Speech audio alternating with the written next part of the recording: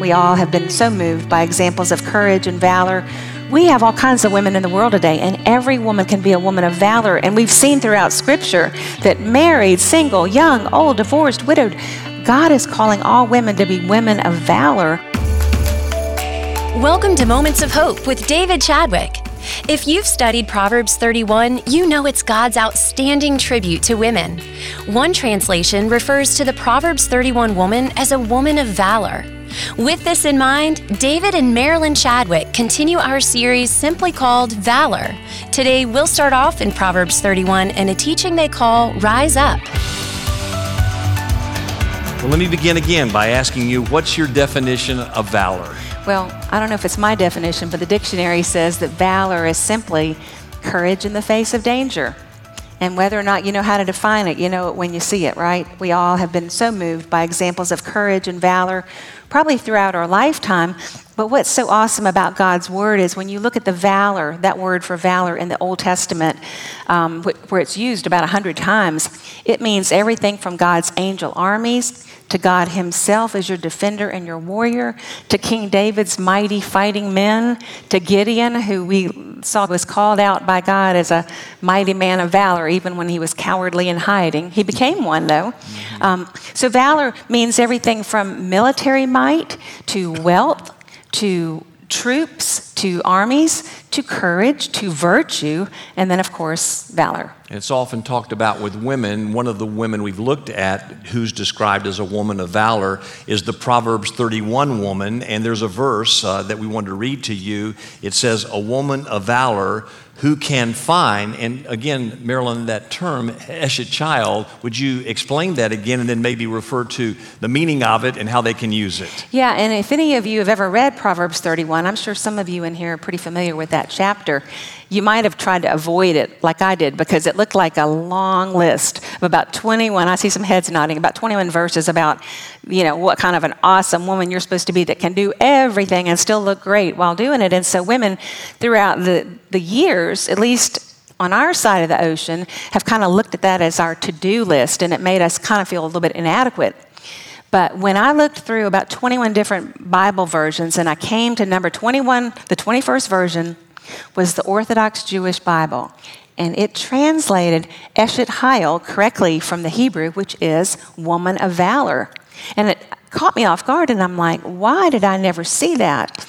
And as I did a little more research, I found out that woman of valor is a very common term among Jews and Messianic Jews all over the world. In fact, all over the world, every night on Shabbat, or the night before Shabbat, which is Friday night for them, I guess this would be our night before the Sabbath, right? Mm-hmm. But the husbands in the family will recite, or if she's lucky, I guess, or unlucky, sing these verses, these very verses. Why did she look at me when she said that? I didn't say that. You said that. I don't have that bad a voice. It's not, No, you've got a good voice. I would be fortunate if you were to do that. You want to do it right now? I got sunshine.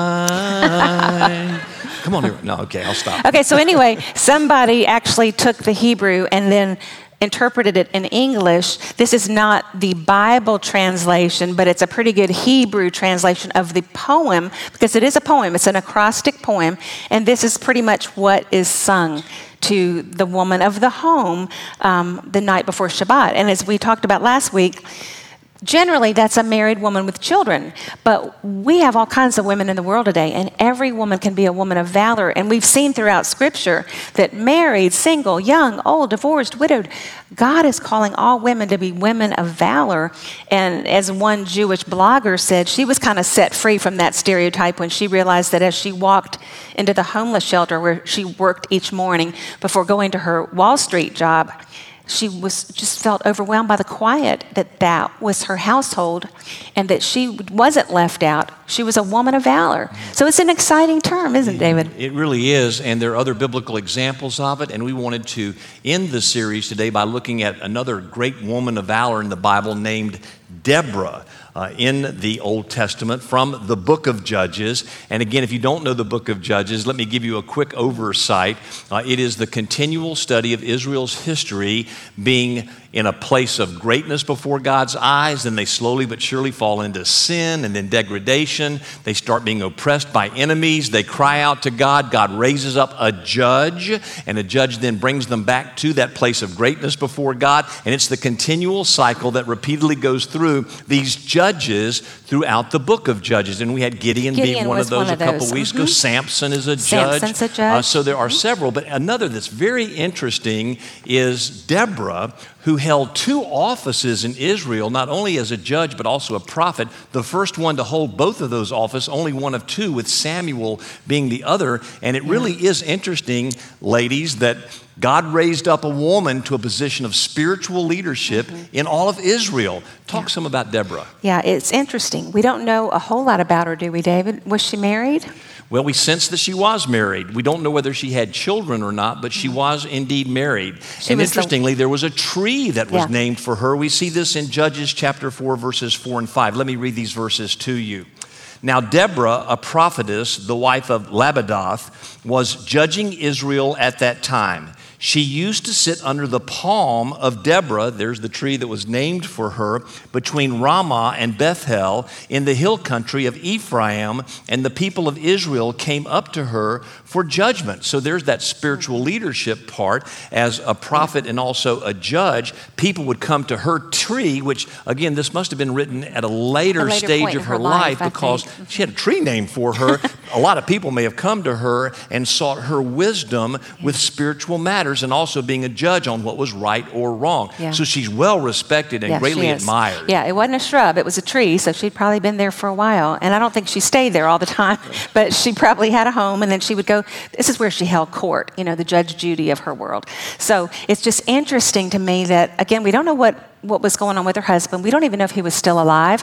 We don't know if she did or didn't have children, but apparently the writer of Scripture, who we think was Samuel on this one, didn't feel like he had to explain it all. He just wanted to talk about what God was using her to do.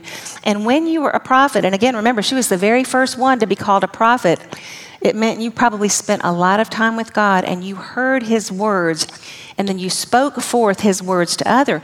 And she did this. She summoned a guy named Barak, who was apparently the military general of a very broken down nation. And let's pause for just a minute to let people know that, like in Gideon's day, these folks had lived a disobedient life and were being torn up by the Canaanites. It said that village life had almost ceased and the warriors had all run away into hiding. So she summons this guy, and we don't even know where he was, but she summoned Barak and called him to go into battle. She said, and this is from Judges 4, "Has not the Lord, the God of Israel, commanded you, go gather your men at Mount Tabor, taking 10,000 from the people of Naphtali and the people of Zebulun?" And from what we know at that point, these guys weren't even warriors. They had run away. It was a very broken down people. And the Canaanites were godless beyond words. You cannot believe what they would do. Child sacrifice, all kinds of sexual godlessness. They were just an awful people, and yet they now were in control of God's holy chosen people. So for Deborah to rise up and go to Barak, a military general, and say, enough is enough, we're going to get rid of the Canaanites, was quite an important moment in Israelite history. Yeah, and it must have caused him a little fear and quaking, because Barak said to her, basically, Deborah, if you go with me, I will go. But if you will not go with me, I will not go. And she said, I will surely go with you. And this is Judges 4, 8, and 9. This was probably not so much out of fear. Everybody goes, oh, this was plan B. Deborah just went because Barak was afraid to go. And I don't personally think that. And the reason is he was listed in Hebrews 11 in the New Testament as one of the great heroes of the faith. So I don't think they'd have called him a hero if this was being considered cowardice. Yeah. I just think he really liked Deborah's influence in his life. He heard from God. Remember, she was the only prophet at that point. So he probably liked feeling close to God, and he knew that if he wanted to win in battle, he needed to get a lot of people to come follow him, and they weren't around. They had all left in fear. Well, I think it speaks well, too, don't you, that Deborah was so respected in the Israelite community that when Barak said, I'm only going to go if you go, that's not at all it. He was smart. He Yeah. knew that she was so well respected that if she went with him, there'd be a number of people who would follow just Yeah. because she was so respected as a woman of valor. Yeah, and I'm pretty impressed with her too, because I'm thinking if somebody called me and said, let's go over to the border of Syria and fight ISIS, and I'm not trained as a warrior, which she wasn't, I think it's pretty brave, that she went. And she does go, and she has an astounding victory. What's interesting, too, is there's another woman who steps to the plate as a kind of woman of valor as the Israelites are winning the battle over the Canaanites, and the head of the Canaanite army flees. He goes into a tent and needs some rest and has a Jewish woman who cares for him.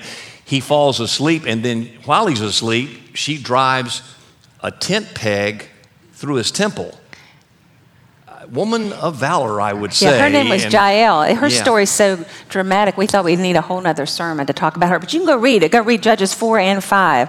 But the point was, Deborah even prophesied that, because in Judges 4:14, she basically says to Barak, get up, for this is the day in which the Lord has given Sisera, this is the guy that got the tent peg in his head, into your hands. Does not the Lord go out before you?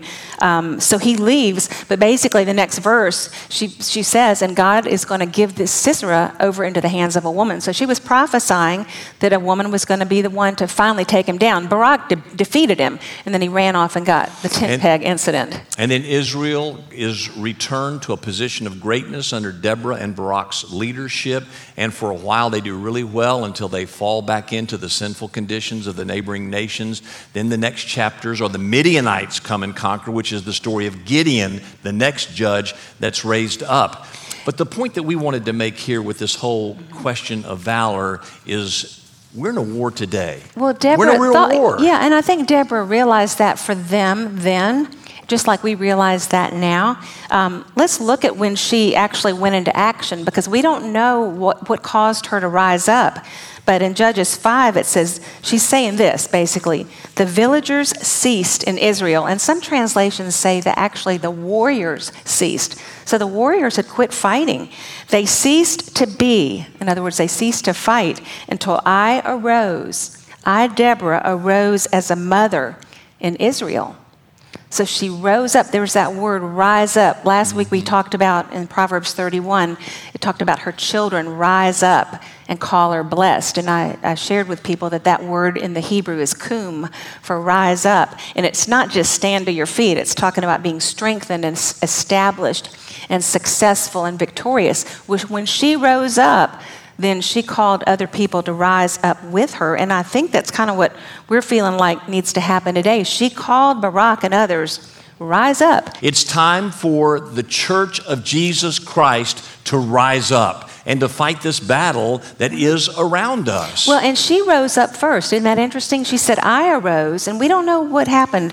The Bible doesn't really tell us what grabbed her, but something made that woman, I think she'd just had enough. And she rose up and went into action. Then she called Barak to rise up. And look what else she did. I kind of like this girl.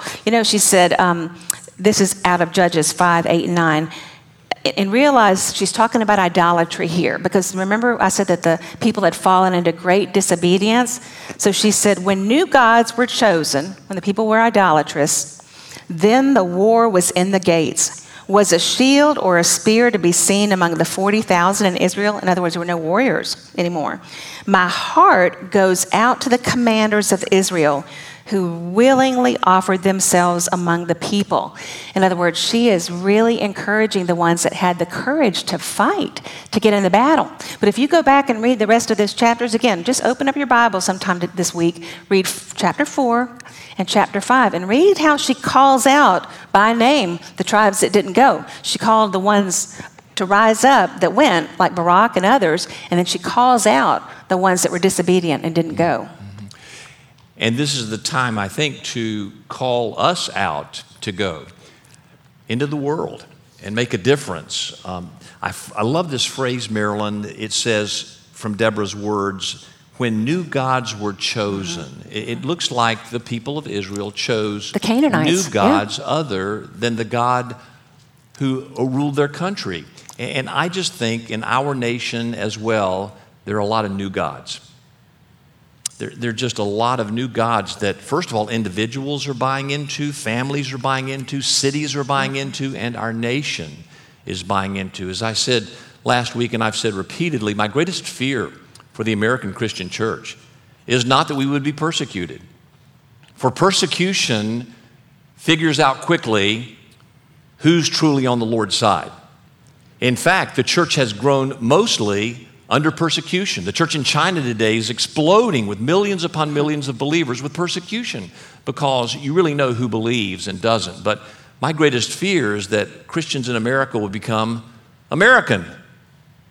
That we will think the Christian life is the American mantra, and nothing could be farther from the truth. We bought the gods of materialism and sexuality and possessions and our life being formed by what other people think of us. I mean, all of these false gods that are giving us our identity instead of the Lord Jesus Christ. So we've tried to call all of us, men and women alike, to be people of courage, to be people of valor, and to stand against these new gods that are imbibing us in our lives that should be rooted totally and solely in Christ. Well, and I think you and I both probably would agree that one of the casualties of these false gods has been the breakdown of the family. In every community, but the breakdown of the family. So if I were the devil, that's what I'd do. If I wanted to introduce new gods into the culture, I'd break down the family where moms and dads are the primary influencers of their children to follow Jesus and bring other gods into calling them and wooing them away. And we talked some at length last week about covenant love throughout the body of Christ, how we love each other in the body as a witness to the world. They don't understand that kind of covenant love that's unconditional. But there's also good news for marriages. And friends, I think it's time to win some wars that we've been losing. And the news is not quite as bad as you might think when it comes to marriages among Christians. You hear these statistics like, 1 out of 2 marriages are broken up and Christians are no better. And I've been digging around a little more this week. I alluded to it last week. I wasn't quite sure of the statistics now, but a really significant Gallup poll, and this was not a Christian poll, but these researchers studied Christians and found out numbers of years ago that couples that just prayed together every day, had a 1 out of 1,100 plus divorce rate as opposed to 1 out of 2. Think about that. 1 out of over 1,100 ended in divorce. Now that's really good news. Since that time, there have been several different studies that have really looked at the behaviors even more in depth, like worship attendance and whether they read the Bible together, whether they serve together, and the odds get even better. And so I think, if we will fight this fight and win the wars that we should be losing, we should be a model for the watching world. And our friends in all communities all over this city should be able to say, we're going to have stronger marriages. Yeah, the world says marriage is a contract. The Bible says marriage is a covenant. Covenant means I'm not going anywhere. And Christian marriages that break up in divorce should be rare and few. And if they are, then we ask the question, are they praying together? Are they worshiping together? Are they studying God's Word together? Because that cements two to become one. And Jesus said, what God, who His Spirit has joined together, no person can ever separate.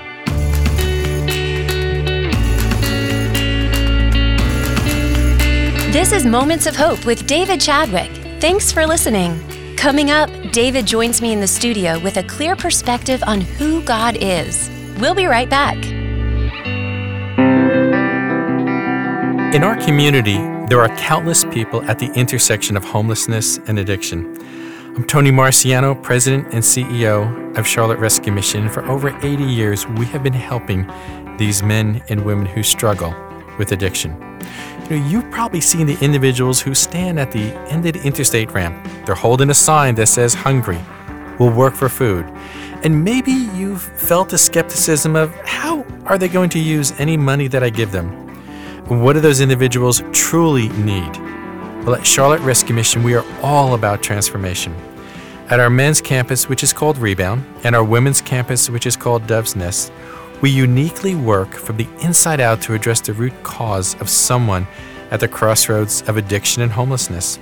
The Rescue Mission provides free, Christian, residential, high-quality substance abuse recovery programs to members of our community who would otherwise not be able to afford such services.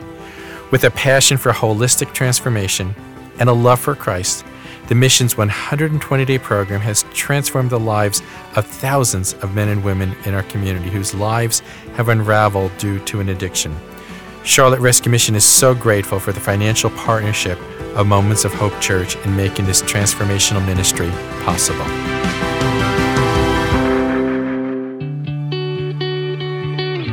I'm Jen Houston, and with me today is our pastor, David Chadwick. David, thanks so much for joining us today. Yes, Jen, I hope you're doing well today. I am, thank you. Well, in this morning's Moment of Hope, you wrote that God is God, and I am not. Well, thank goodness, number one, I'm not, but this sounds like wisdom of the ages we should all listen to. You know, it's something that someone said to me years ago when I was going through a problem and trying to control it and make sure it all worked out, and I couldn't find any answers. And this person said to me, David, remember, God is God, and you're not God, and most of your problems come when you get those two things confused.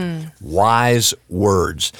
Psalm 46:10, be still and know that I am God. We need to take time regularly, daily, even by the hour, just to remind ourselves God is God and I'm not God. And again, most of my problems come when I get those two things confused. It's all about His power, His might, His sovereign control over everything in my life. Now, let me ask all of our listeners right now just to take a few moments and try to think through all of those areas you're trying to control.